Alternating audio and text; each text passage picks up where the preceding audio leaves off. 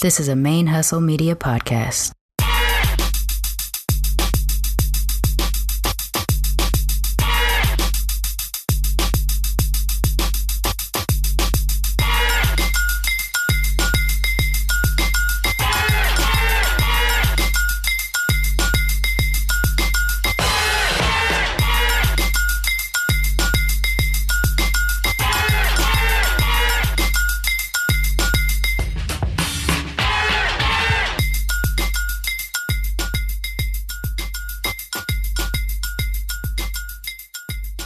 Welcome to Militantly Mixed, the Black as Fuck edition, the podcast about blackness from the mixed black perspective. Because we're mixed, but we're black. You're such you know? Had to put a little something. Yeah.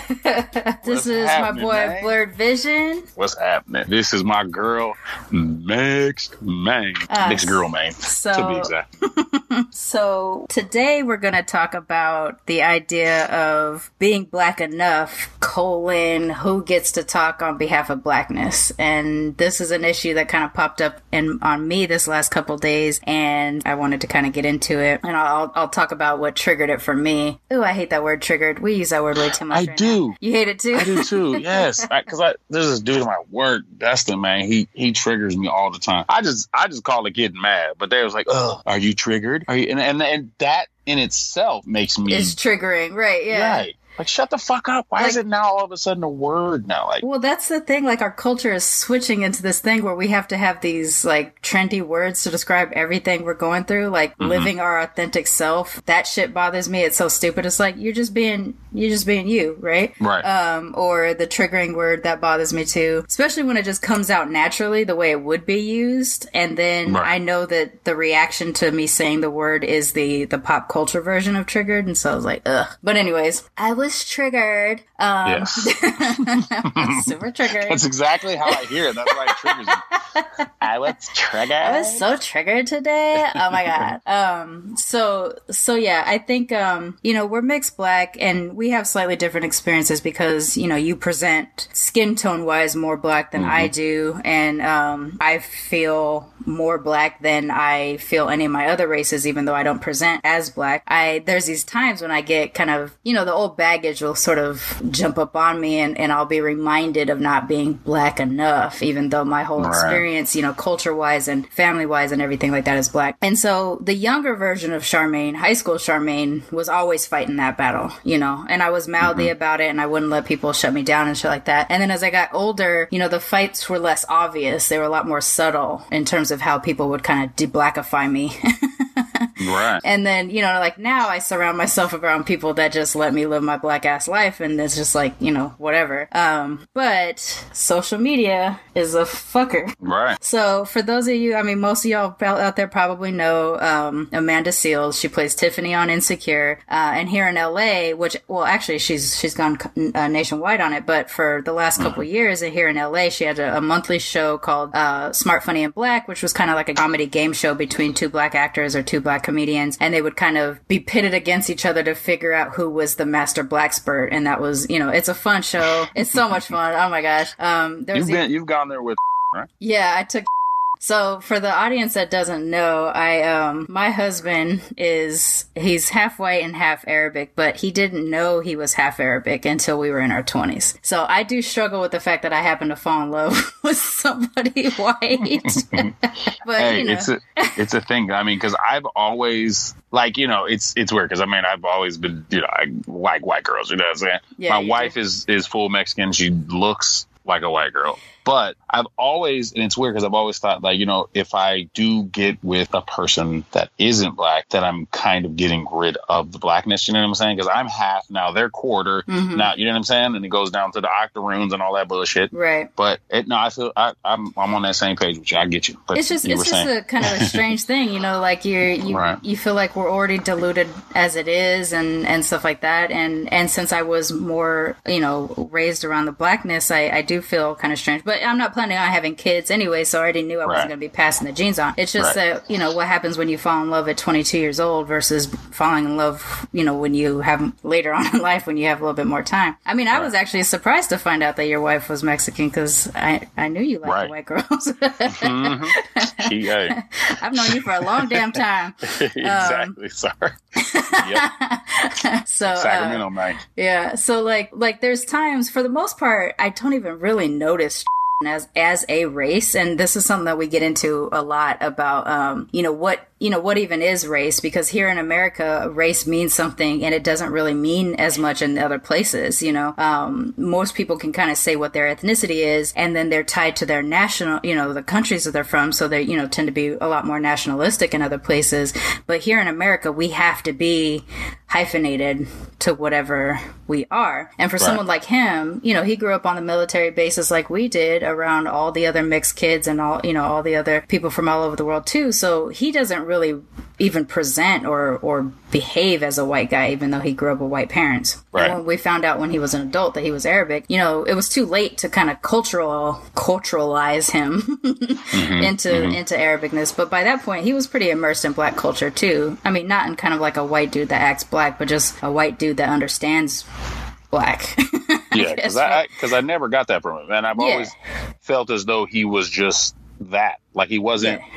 He's never like acted. He's never, I'm with this. No, it's just always been treated. That's just the way he. Yeah, he's just he's just that way. And so I tend to not be really aware of his whiteness until something happens. And so we went to Smart, Funny, and Black, and the thing that was so great about Smart, Funny, and Black when I started going was that for the last 12, 13 years, I'd been following around the country, living in these white as fuck places and feeling always different. I never really had that many touchstones in these other places that we were living. So when we came back here and we got to sit inside Smart, Funny, and Black, it was like the first time I got to feel at home in a long time. And it was just like, I'm just in a crowd of black people I don't know, but all the shit that just all the black shit.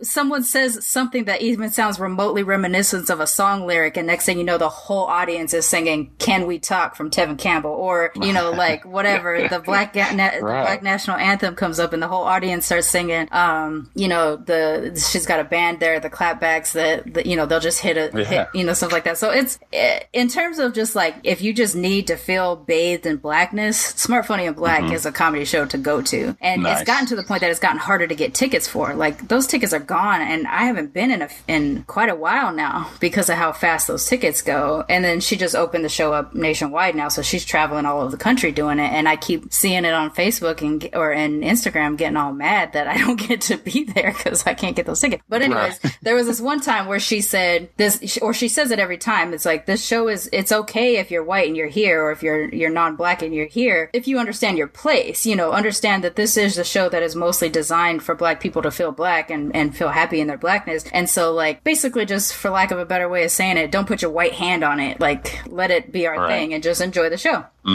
But there was one time where she called up, she's like, I need to get a white guy up on this stand because we need to there's something we need to talk about. And so no one raised their hand. And so finally did, and I'm like, you're not gonna, and I'm looking at him like, you're not white enough. Like, he looks Middle Eastern, so he's pale, but he looks Middle Eastern. And he gets up there, and it was so satisfying, because I've been telling this fool he wasn't white for years, and he gets on stage, and the first thing Amanda Seales says to him when she looks at him is, "Are you a white man?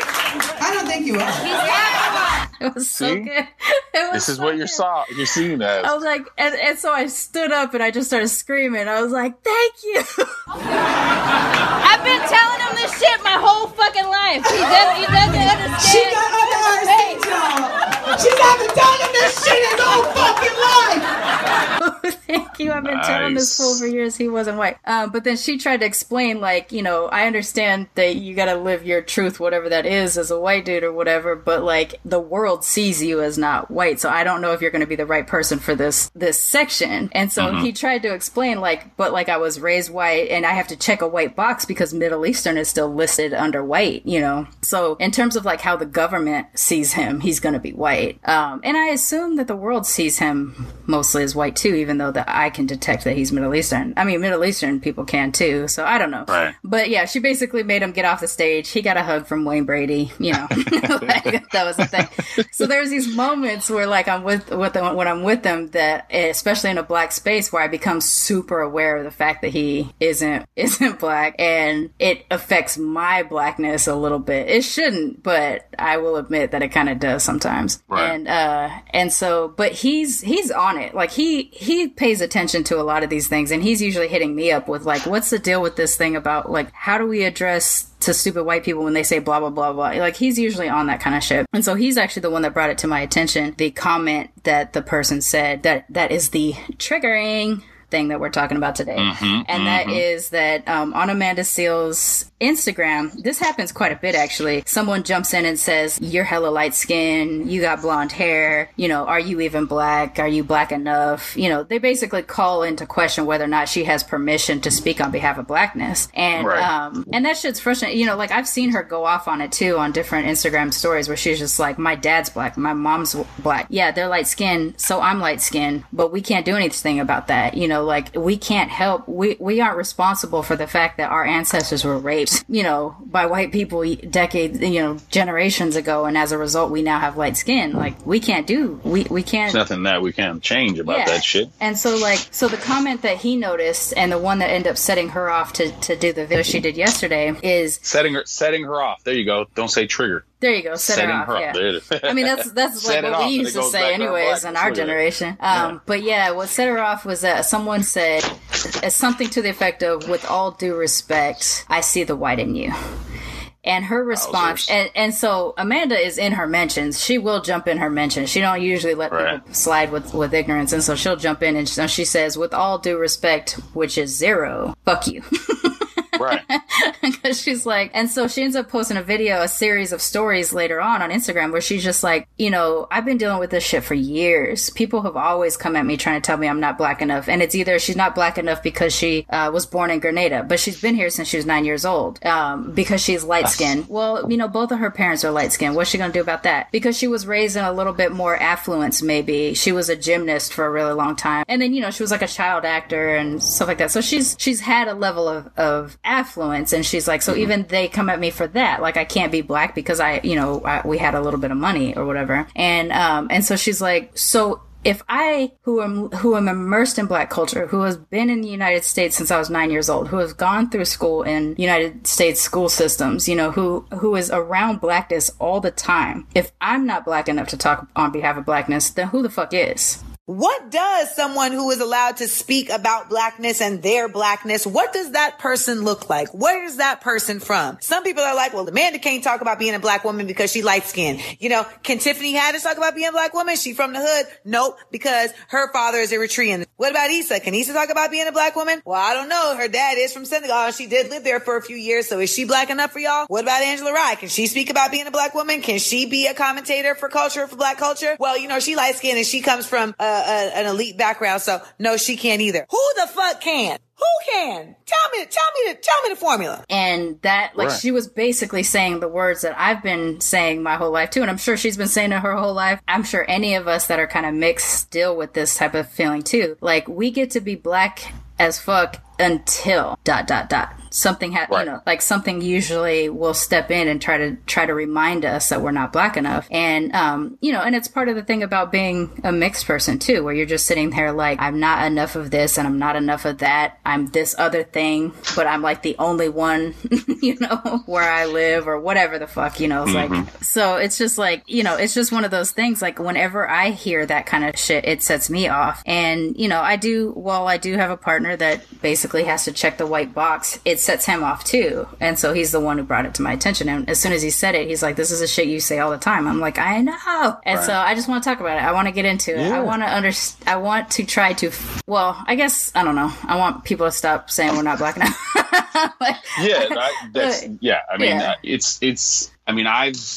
I've dealt with it throughout, you know, because obviously like you said, I look a certain way. So I always get, you know, most black dudes know I'm black, you know, most black people just know that, you know, like you said, smell your own kind, you know what I mean? But I've always gotten like, yeah, like when you step up to say something like, I don't think you're the best representative of this, like because I am half white, I couldn't have had the same amount of struggle as another person. And I don't say that I have, but because I am black and looked at as black, I feel as though I can fight the same battle. You know what I'm saying? And you know, it's and it's not like you were only raised by a white woman too and didn't get exposed to blackness. You had your black dad in your household. You know, you were not only just in your household, but in the environment that you and I grew up in. We were surrounded around black people all the time. Right. It's not as though like I'm like, hey guys, I would love to, you know, put my hat in the ring. You know, like I'm not. So it's you know what I mean. Like if something's happening, I'm going to step up. I'm going to say some shit and you can hear it in my voice. You can hear it when I talk, my mannerisms and things. Right. But it's always been, you know, it's always been a question for me. I mean, and I get it because I mean, at the end of the day, like when you really look at it, at the end of the day, you can say I'm as white as I am black. Right. And that's the weird thing about being mixed is that even though we are or can be as white or more white than we are anything else, we're never white. We never get to be in a white room. Anytime you walk down the street, you are not, your light skin is not going to trigger someone to say, or trigger, there's that fucking word again. It's not going to make anybody say, hey, you must be half white, so I'm not afraid of you. Or, you know, like whatever their biases that they're coming at black people with, it's not going to be diluted because you're light skinned. Yeah. Like I get oppression light because I'm light. Right. You know what I'm saying? Like I get, you know, we'll only, you know, get mad at him half of the time, or you know what I mean? It's not. I'm a part of the gang. But I imagine too because you're you do. I imagine because you have this your stature is, you know, large muscular dude. I think too any kind of like, oh, he's half white, it's okay, kind of gets washed away too. It really does. You know, because you're a former football player. Like you're not You're not the smallest dude in the world. So like, I imagine that kind of wipes it away. And that for most white people, you are just black. Yeah. I mean, and a lot of times they, you know, I mean, even over the phone, I mean, my business or what I do is sales. So most of the time it's over the phone. When I'm talking to people, I do my phone voice, you know what I'm saying? I do my, you know, thank you for calling. This is, you know what I mean? I do that. But a lot of times when it's a black customer, they know. So they're just like, you know, I feel like you said, like how you feel when you are at the show. I kind of fall into that, you know, I don't say, you know, slang and things like that because obviously I'm a professional, but, you know, I'm able to tap into that and talk to, you know, and people understand me. But a lot of times people will say, you know, like some people will say about my personality is larger than life instead of say, you know, when you're not on the phone and you're talking to us, you have a colorful personality. No.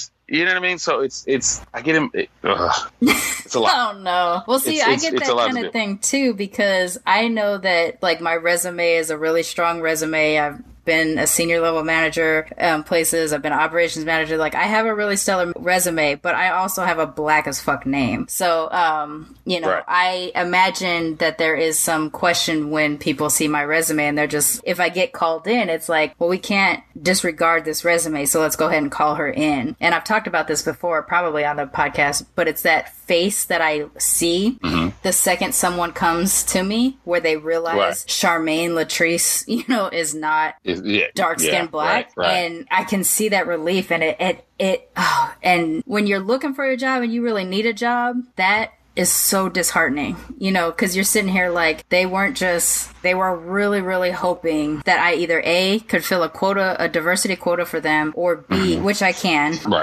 Or B, they were just like all of their all of their fears, all their racism, all their insecurities were rolling up in their face. They see me, they feel a sense of relief, and it's too soon for them to block it from me seeing it, you know? Right. So they probably, in a sense, they're like, well, good. Yeah. I was going to give this young black woman a chance, and now I can give this whatever she is a chance. Let's see what this some kind of Mexican has to offer us, you know. It's like, let's give her a chance. You know, and I mean, it happens too, like in interviews and in other spaces where I say my name, they'll go, "Oh, well, that's a really interesting name," you know, and it's an extension of that "you're so exotic looking, where are you from" thing. It's like, "Oh, that's a really interesting name, an exotic name. Where is it from?" You know, and then, you know, again, to make people work for it, I'm like, "Oh, it's the female version of Charlemagne, which is a French king," you know, or whatever. And they're like, "Oh, okay, so your family's French." No. No. You know, and then it's the going through the process until they try to get out of me what they want to know. But so, you know, this is the kind of stuff, like, this is the thing that made us talk about race shit for all these years. This is stuff that made us want to do this show. It's like, we do live a black life. We are immersed in, you know, that's the other part about race that is really confusing, is that race doesn't tell you what culture you were raised in. I grew up and where you grew up, we grew up with kids of all different races and all different colors on a military base. Some of them had lived in the Philippines before they came to the States, but they were American kids. Some of them lived in Japan. Some of them lived in Italy. You know, like, they were all over the world. And so they have all these cultures that they got to be exposed to, you know, being military kids. And then they come into Sacramento and, you know, we're black and we're Filipino and we're Japanese and we're, you know, Puerto Rican and we're this and we're that, but we're still mostly immersed in whatever our home culture is. And in my case, that home culture was black when I was with my dad's side, or when I was with my mom, even though she's not the black parent, removed from my grandmother. If we were in my grandmother's house, it was a Japanese household. If it was my mom on her own, my mom is pretty immersed in black culture, so by extension I was. You know, she's a hairstylist that only does black hair. She only you had the peoples around. Yeah, like, I was always around. I used to do black hair shows when I was a little girl. You know, like, I feel like, you know, I'm making the mistake right now even of listing my credentials just to be like, yeah, see, it's okay, I'm black enough. As far as I'm concerned, if you're a black person living a black experience and have a love for black people and black culture, then your commentary, if it's coming from an honest and informed place, should be revered and respected, not constantly attempted to be undermined and challenged without cause and in unconstructive ways. Let me ask you this. Have you ever, in a sense, not list your credentials, but have you ever been in a situation where you felt not made to, or but have you ever just pushed your blackness a little bit, like kind of turn the dial up a little bit? Exactly. Well, I've actually asked that question of myself in going to things like Smart, Funny, or Black, or when I am around, you know, if I am in an environment when I'm around all my black friends, part of me feels like I'm just unleashed and I get to be myself and I don't have to tamp it down because I'm around my people. And part of me wonders if there is a little bit of performance in it because they don't get to see me be black enough often, you know. So I would say I have done it. I try actively not to do it, but I wonder times if I am being performative black when it isn't 100% necessary. Right.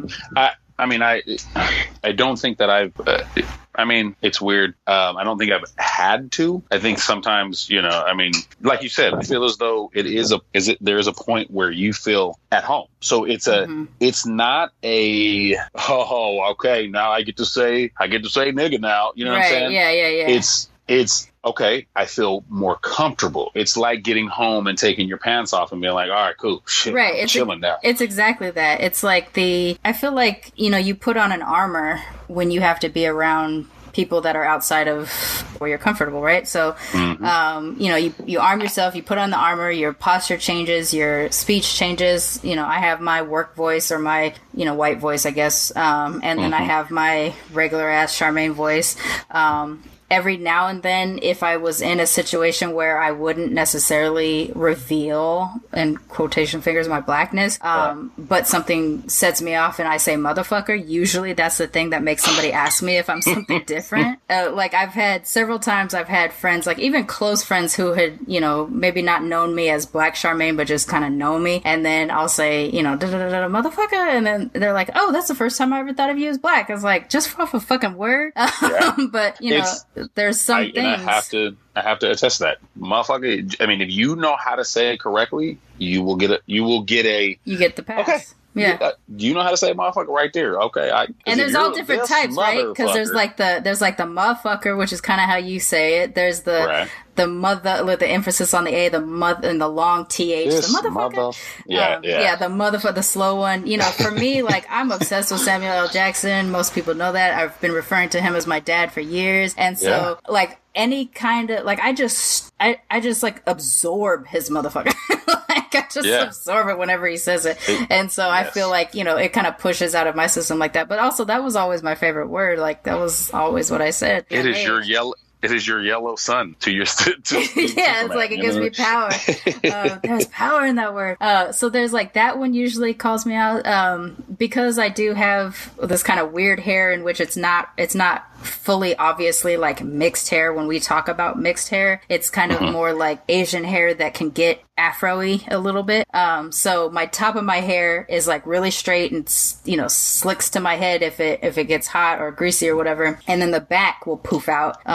It's not like it's not a perfect afro, but it's like the closest my hair can do to it or whatever. And, you know, so whenever that happens, or at least when I was growing up or as I was getting older, I would end up braiding the top of my hair and letting the back do whatever the fuck it was going to do. So if it froed out, great. If it got curly, fine. If it stayed straight, it was more likely that it was all three of those things. Like, part of it froed, part of it got curly, and part of it stayed straight. But the top of my hair was in cornrows. And that was how things just were. That's just what we did to my head, and I continued doing that. Especially when I lived in Texas, I continued to do that because the humidity out there was crazy. And I remember how often people would go, "Oh, now I can tell." And I'm talking about like any non-black person, you know, like a white person. And these are like people that are my friends who see me every day, who hear me talk about being mixed or whatever. And it took me getting braids for them to be like, "Oh, all of a sudden your whole facial structure has changed to me. And now I can see that you're a black person." But I've even had it from like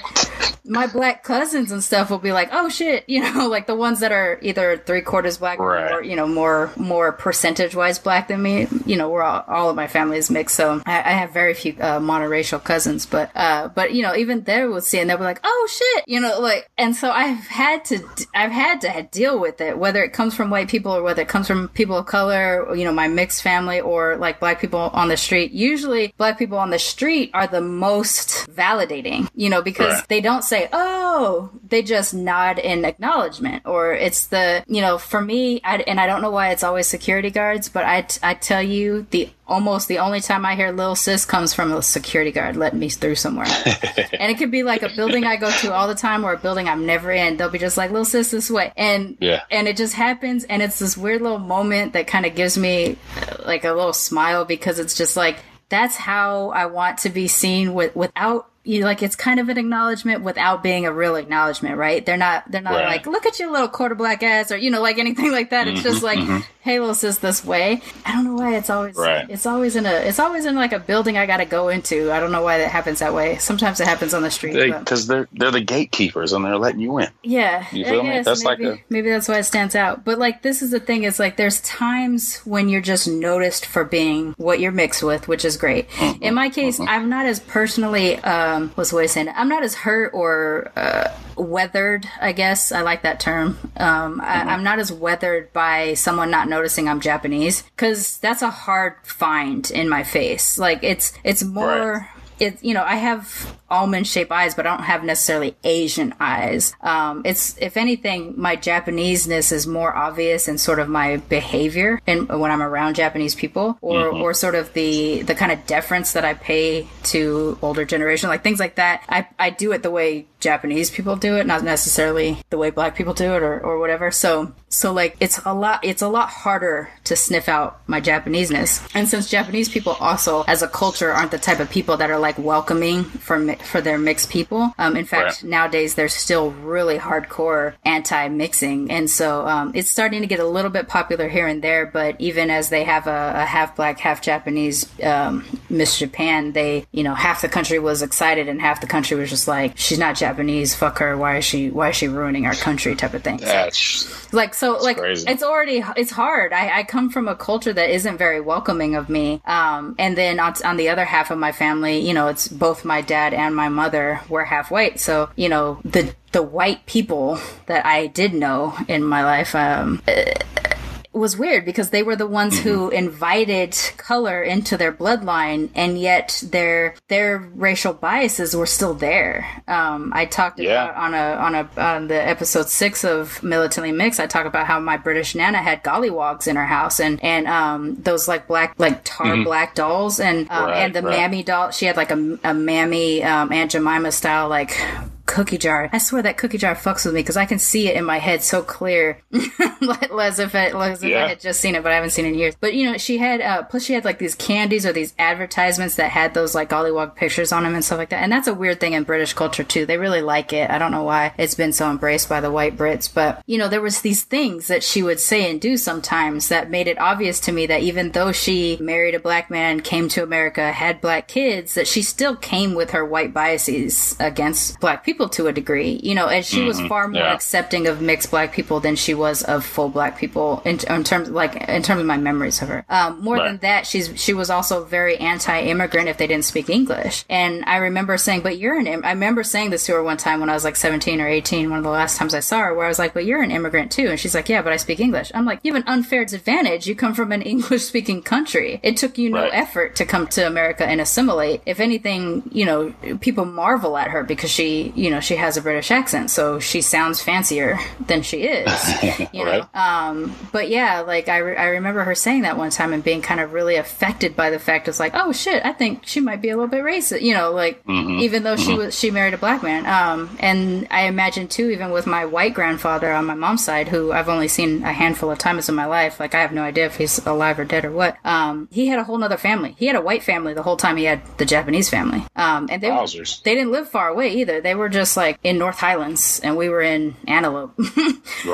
So they weren't far removed. But and I met his other wife after him and my grandmother split. But it was just like I could tell the difference in how he treated his white wife to how he treated my grandmother. My grandmother was a Japanese war bride. She was here to be a domestic, basically. She was basically the help you married, I think, in his terms. Luckily after they split up, she's an amazingly strong woman, and she raised the rest of her family, including me, because my mom was a teenage mother.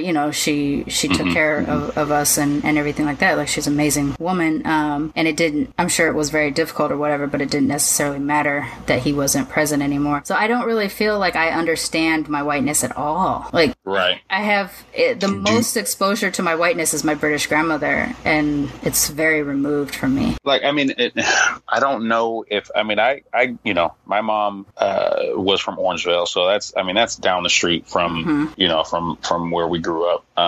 And I did have white cousins and white grandpa, grandma. I grew up white siblings with them, but I don't think that. Yeah, exactly. My brothers. I have two brothers that are white, full white from my mom's first marriage, and a white sister. But I don't think that. And what's weird, I think, is there's really not much of a culture that they had, and I think that's where a lot of times people are jealous of black people, in a sense, because they have an actual culture that they can connect to, or we kept it. We try to keep it as much, but I think sometimes white people don't hold on to it, and it's more of a familial culture instead of a overall culture. And I think with us black people, we do more of an overall culture than a familial culture. You know what I'm saying? So I think that's where a lot of that clash. But I never grew up just having a lot of that whiteness on me. You know what I'm saying? I don't think my mom was that type. Anyway, like how Italian were they? Were they like recently, no, Ellis Island, or even before that, maybe over here? No, I mean it's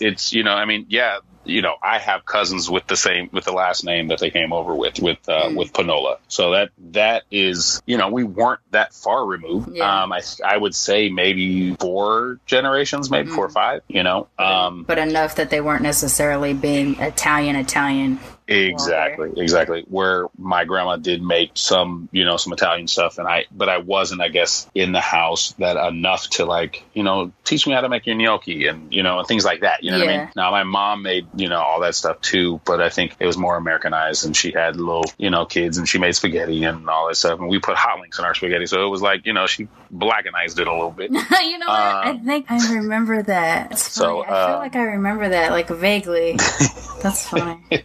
You probably have had it. But I was going to ask now, I have at some point, been, asked, hey, so what are you? You know what I'm saying? Like, what's cracking? You know what I'm saying? Mm-hmm. Like, what are you? So, some dudes, and I think that they were more just being dicks about it, right? Instead of like, I don't believe you. And I think the one time that I did get questioned is my remark or my comeback was to pretty much, I said, like, you've heard me say nigga this whole time, and now right. you ask, you're right, and then you ask me like, are you black? I said, if you've heard me say that this whole time and you didn't think I was black, because that's why I was kind of questioning, like, bruh, I am. You know what I'm saying? So I was like, if you heard me say that this whole time and you didn't question it at the time that you heard me, then obviously I'm black enough. Right. If I can say that without you even batting an eye, just, it's whatever. That's a weird thing about that, is that if someone stops you immediately, then that's how you know that you're not black enough, right? I'm uncomfortable with you saying that shit. It made my stomach hurt, blah, blah, blah, blah. You can't say, that's probably not a thing. But, like, I think you and I both kind of grew up like this, and it's certainly how I grew up in Long Beach, is that, like, there were Mexican kids that said it, there were, Asian kids that said it, black kids that said it, and the only kids that really couldn't get away with saying it were white kids. Except not except with white kids, but where the Mexican and the Asian kids were saying, if a fight broke out and your people came up behind you, that's when no longer you could say the word. So like up until then, playing basketball or hanging out at the quad or whatever, Mexican kids could get away with saying it, Asian kids could get away with saying it, it was all good. But two people start fighting, all of a sudden now, if you're not black, that word is off. Right. And we're talking about we're not talking about ER. So, totally different thing. So for me, I grew up saying it. I still say it. I don't say it in front of white people. And, I try not to. I mean, I say it sometimes where it like slips out just because it's, because it is a part of my natural vocabulary and, in my home occasionally, it slips itself out. But I'm not cautious. I'm aware enough of the pain of appropriation that people need to get to know my level of blackness until they're comfortable enough with me saying it. So I'm not like crazy gonna go it's not like I'm gonna get on stage at Even Smart, Funny, and Black and be like, nigga, like it's, I have never, ever, this is actually something I didn't notice until you were saying what you were saying. I have never been called on it. Like, no one has ever said, I don't know that you're black enough to say that or anything like that. I've actually never, ever been. And I think the situation that I was in was more like, I think somebody was like, hey, what is this dude? And then some dude was like, hey, I'm gonna be the dude that goes and asks him. You know what I'm saying? And so it wasn't like in the sense that they was like, hey man, where you from? You know what I'm saying? Yeah. It was mostly like somebody was like, it wasn't about that. And so I said, but listen, this is why I know you ain't tripping. Right. But do you think they were trying to also make you feel bad? Okay, so I think I've had this experience. I don't know if you had this one where someone likes to remind you that you're not full black. Like, sometimes in the heat of the moment, they're just like, they put it out. Like, I'm wondering if that's what kind of that moment was like for you. If they were just that probably, that may have been what he was trying to do to his friends. I've had where, black dudes have come to, the defense and be like, hey, bruh, his mama white, don't trip. You know what I'm saying?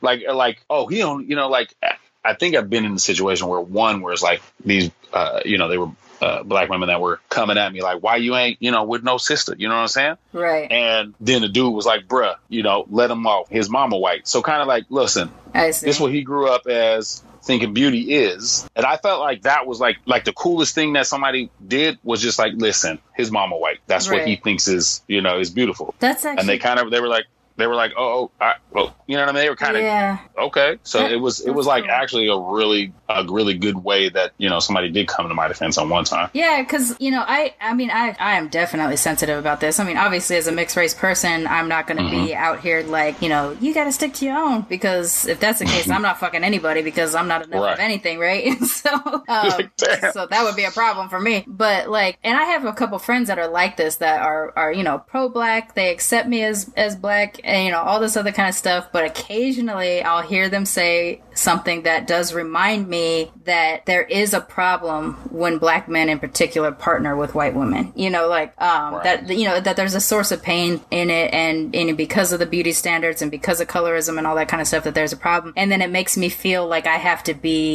tap down my personality, basically my blackness, because I'm now aware that they have this issue. It's not something I like to do often, but sometimes it does have that effect on me, you know, especially if my defenses are down a little bit. And the thing is, like, for me, because I was immersed in blackness growing up, my beauty standards are black women. You know, like, my beauty standards are dark as fuck black women. And I struggled with my, you know, like, if I had any self-esteem issues related to what I look like, it was that my skin was not as dark and beautiful as the women that I grew up around. Yeah, I grew up around some light-skinned women too. I mean, my aunt on my dad's side, one of my aunts on my dad's side is light-skinned, lighter than my dad was and things like that. So there was definitely light-skinned women around. But majority of the women that were in our lives were very dark-skinned. And so that was my standard of beauty. And I took hits off of me not being black enough in that respect. Like, I could be cute, or I could, you know, if you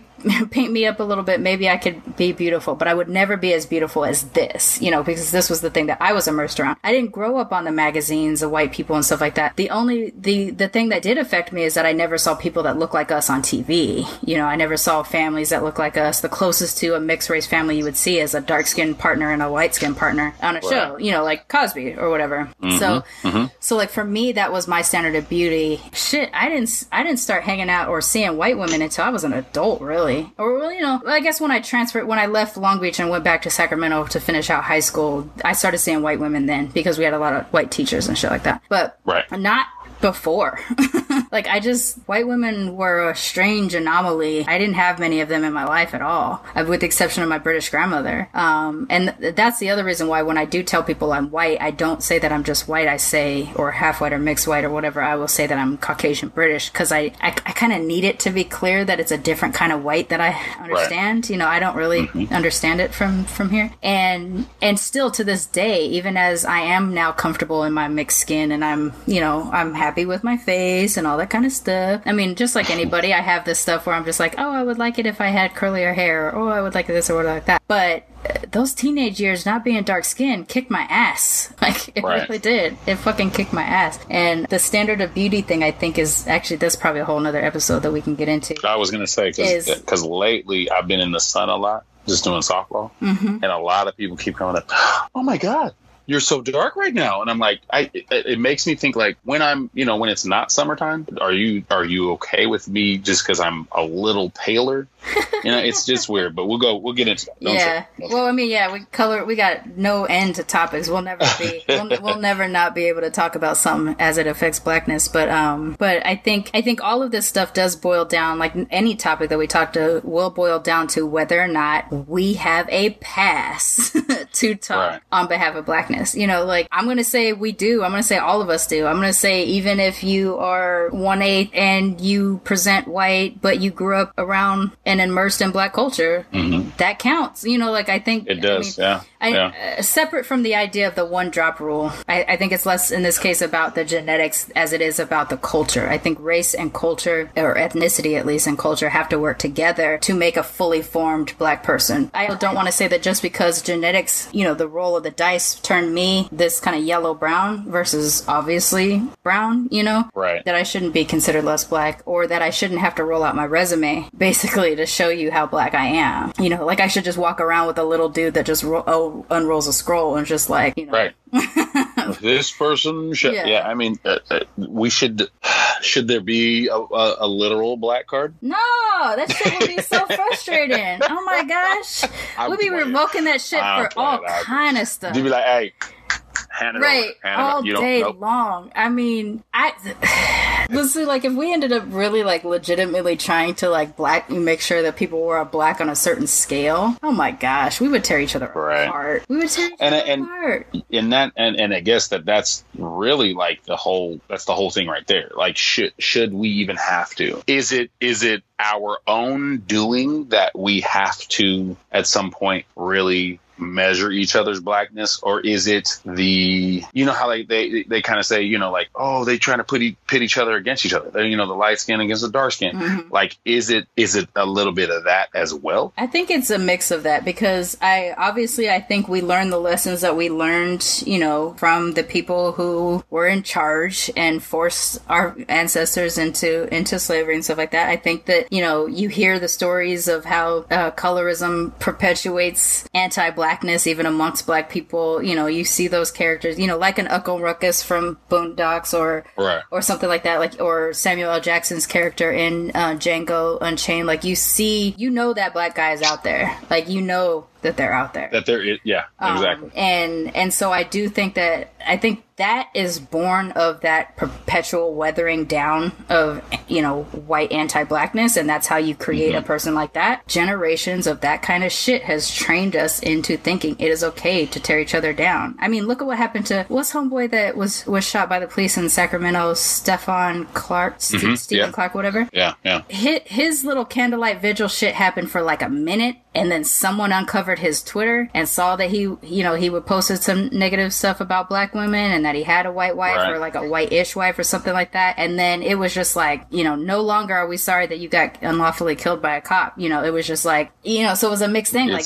whatever that dude's deal was that made him post those anti-black women tweets and shit like that, and to live the kind of life that he was living, he lost a corner. He lost a whole bunch of people just by that that cover. Then at that point, it almost didn't matter that he was killed by a cop. Right. You know? I hadn't even heard about that. Yeah. So there was, you can pull him up. There's definitely screen caps of the stuff he was saying, and he was saying some fucked up shit. Like, but regardless, does that mean that the white cop should get off for killing him? Absolutely fucking not. Right. But, I mean, and, you know, and like we've said before, if we are, as a people, we're problematic. There are some things that we do sometimes, some things that we are okay with, you know, but that shouldn't take away our votes, because when it comes down to it, like we said about, anybody can get pulled over. You know, there's the police chief that was black, was in plain clothes, got pulled over and treated like him, you know. So we should treat each other with the utmost respect, because we know how we are looked at or treated by others that aren't a part of the family. You know what I'm saying? Right. I mean, when you kind of think back to the civil rights era and stuff like that, when you're thinking about the difference between Martin Luther King and Malcolm X, like, you understand, at least us, very removed from the civil rights movement, I think we can understand both of their sides about why, you know, I get why Martin Luther King wanted to push a nonviolent platform. I 100% understand it. Right. But I also 100% understand at the time period when Malcolm X was pushing violence. I'm kind of on board for that too. Like, I get it.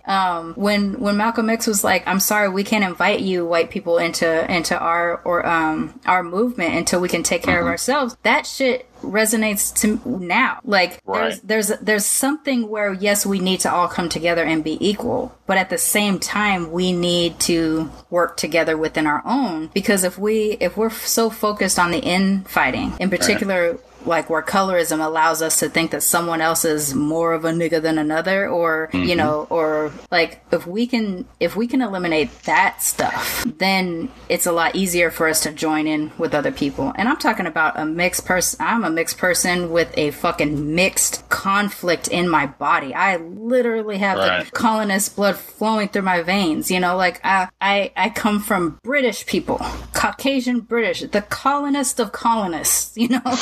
The literal, yes. I come from them.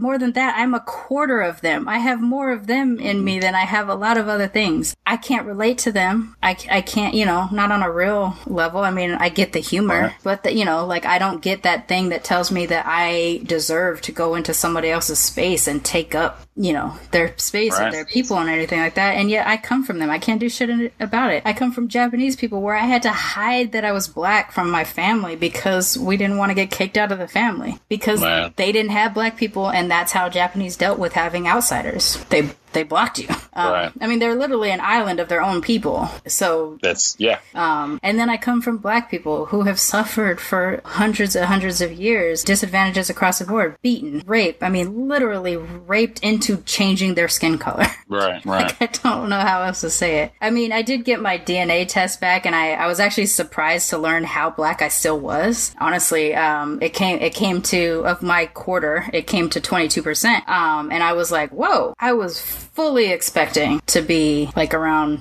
13, 15% or something like that. Like, I just assumed there was more colonists in that side, but I guess my colonist blood is pure in the the fucking 25% on the other side. Yeah. But yeah, like, I was surprised to find out how black that side of the family still was. And I mean, I just think if we figured out a way to celebrate culture over race, that would make a big difference. Because that could, yeah. Look at how rich our fucking culture is. I mean, it's not just the stereotypical things. But you know, like we can celebrate that stuff, but also we need to celebrate each other. That's the one thing. You know what I'm saying? Like, when we come together, we need to come together instead of come together. And I think, like I said, I think that's what they kind of do, is they kind of sow a little bit of, something that, so that we don't come together as strongly as we actually can, you know? I mean, and it goes from subtle shit to, like, in a movie where there's only one black kid and then a rival group of friends shows up and there's one black kid in that group, and then they have those two black kids, like, you know, up against each other, like there's only room for one black person in this thing, you know, like, that's a subtle way of kind of reminding us to be pitted against each other. There's no room for another black friend in this group or whatever. All the way to the big things where it's like calling fucking players that kneel at the anthem son of a bitch because they're kneeling in protest or something, you know. And we can go into this another episode too. It's just how we are perceived in film and in TV shows and stuff, and how we kind of have, we always have the one black friend. And I've always been like, well, shit, that's not how I see the world. I have more than one black friend. Like, why is it only? But I think that if you think about it, though, that's really how white people are. They have the one black friend. So when a television show has that, for them, it's real life. I mean, for them, that's real. Exactly. So for us, I'm like, what the fuck? Only one. But, you know, I mean, we could talk about this shit all day long. Like, this stuff is just as crazy. I mean, that's why we got a podcast, right? That's what we can do it all the time. Let's do it. Well, sounds like a plan. I think that's a good place to wrap up for today. There it is. Yes. And another addition in the books. Yep. So, and we do actually have our social media handles all up and running now. So if you want to follow us on Twitter, we are at MMBlackAF on Twitter. And on Instagram, we are at Militantly Mixed Black AF. And if you like the show and you're getting stuff out of it, please sponsor us on Patreon at www.patreon.com/militantly mixed. Yes, ma'am. All right. Talk to you next week. There it is. All right. Let's do it.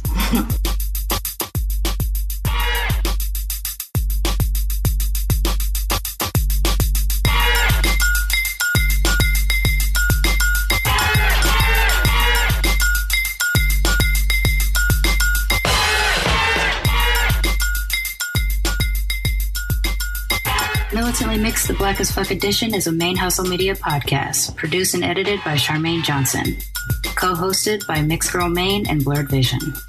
Music is provided by H. Wood Players and Pawn 5. If you like what you heard on Militantly Mixed, the Black as Fuck edition, please subscribe, rate, and review wherever you get your podcasts. And you can follow us on social media on Twitter at MMBlackAF and Instagram at Militantly Mixed Black AF. And if you want to sponsor the podcast, please go to www.patreon.com/militantlymixed. Peace, y'all.